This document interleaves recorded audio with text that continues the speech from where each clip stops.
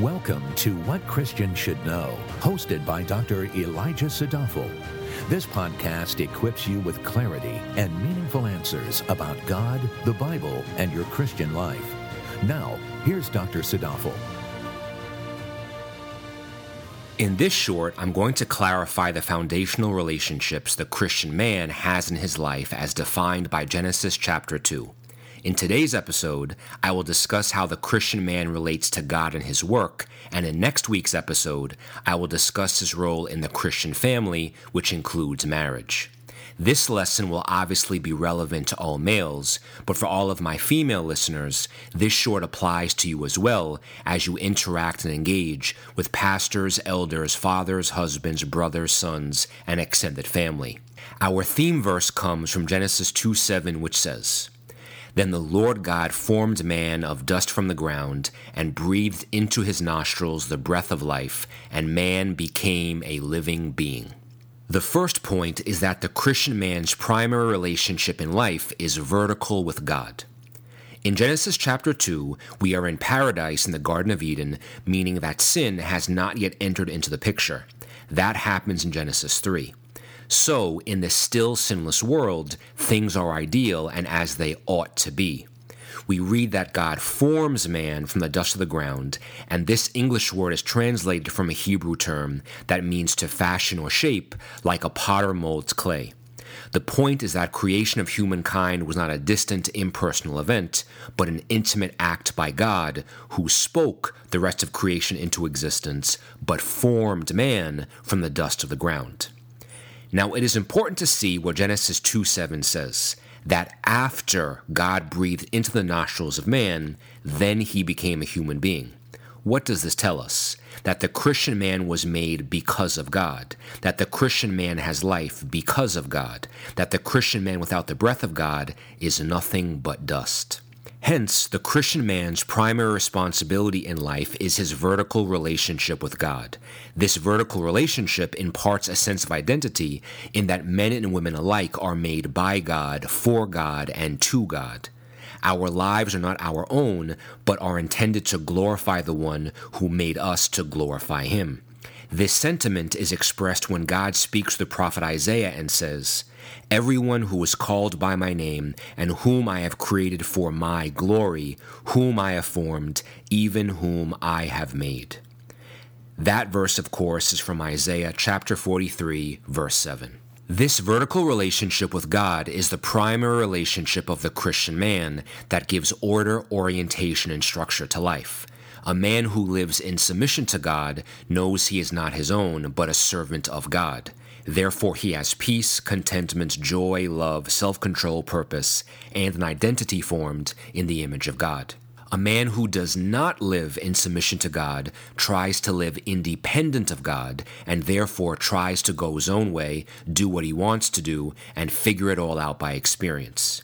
I dare say that if you show me any man who lives in habitual sin, or who is dissatisfied with himself, you have showed me a man who has a fracture in his primary vertical relationship with God. What is adultery? A man who thinks God's covenant of marriage isn't good enough. What is anger? A man who fails to see that God has a far greater right to be angry at everyone because of sin, yet God still forgives. What is spousal abuse? A man who fails to see that marriage is supposed to be an illustration of the love Christ has for his church. What is suicidality? A man who takes the reins of life into his own hands and fails to see that in a world full of hopelessness, Christ is an eternal well of reliable hope and eternal security. As Genesis 2:7 tells us, we have being as a function of the one who always is, God. Without his creatures, God would still be God, but without God, we are but dust. He is the loving and gracious Father who formed us from the dust of the ground and breathed life into us. So the logical thing to do is let our Creator take the driver's seat and lead us on the way everlasting. And before I move on to the next point, I must interject and make a quick side note. Man was formed from the dust of the ground, meaning the dry soil underneath.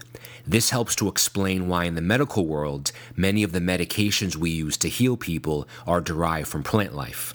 we are made from the dust, and so other things that grow in the dust are beneficial to us because we're all made from the same stuff. This also explains why so many natural remedies work so well and lack many of the side effects that pharmaceuticals do, because those natural remedies are derived from the dust, just like us. The second point is that the Christian man's other relationship in life is horizontal with work.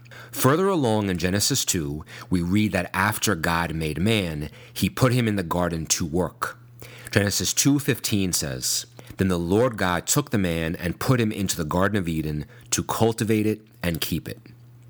So here we have God establishing a creation ordinance that makes it clear that man was designed to cultivate and keep the garden that he was to be a steward of. Cultivate comes from a Hebrew word that means to work, serve, or to perform acts of worship.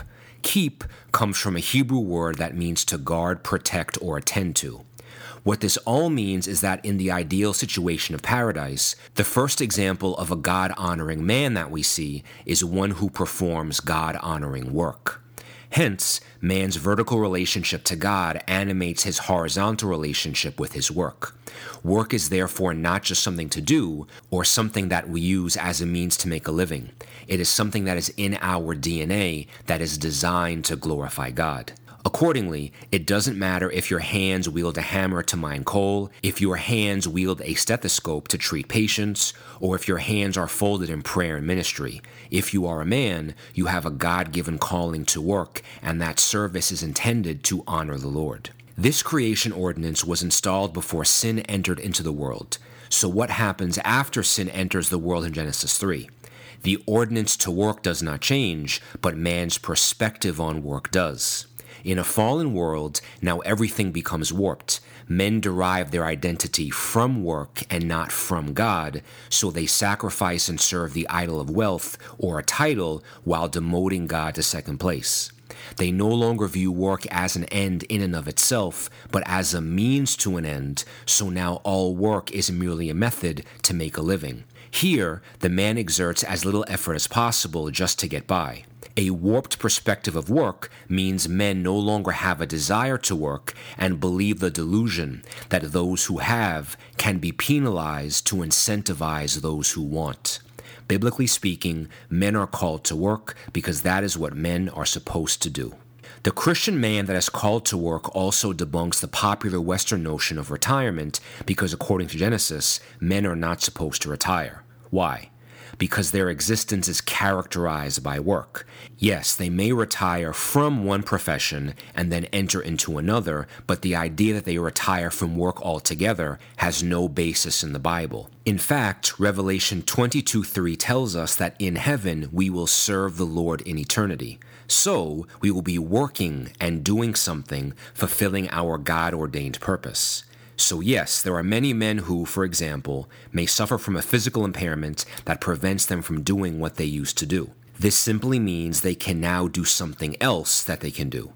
If a man can't wield a hammer, he can teach a young man how. If a man can't climb a ladder, he can supervise those who do. If a man has no arms and legs, he can use his voice to impart the wisdom he has gained over a lifetime of experience and mentor others. So that summarizes the Christian man in the context of two core relationships, a vertical relationship with God and a horizontal relationship with work. We will continue this lesson next week when I discuss the Christian man and his relationship with his other horizontal relationship, his family. Thank you for listening. For more valuable resources, including a bookstore and online Bible study, visit wcsk.org.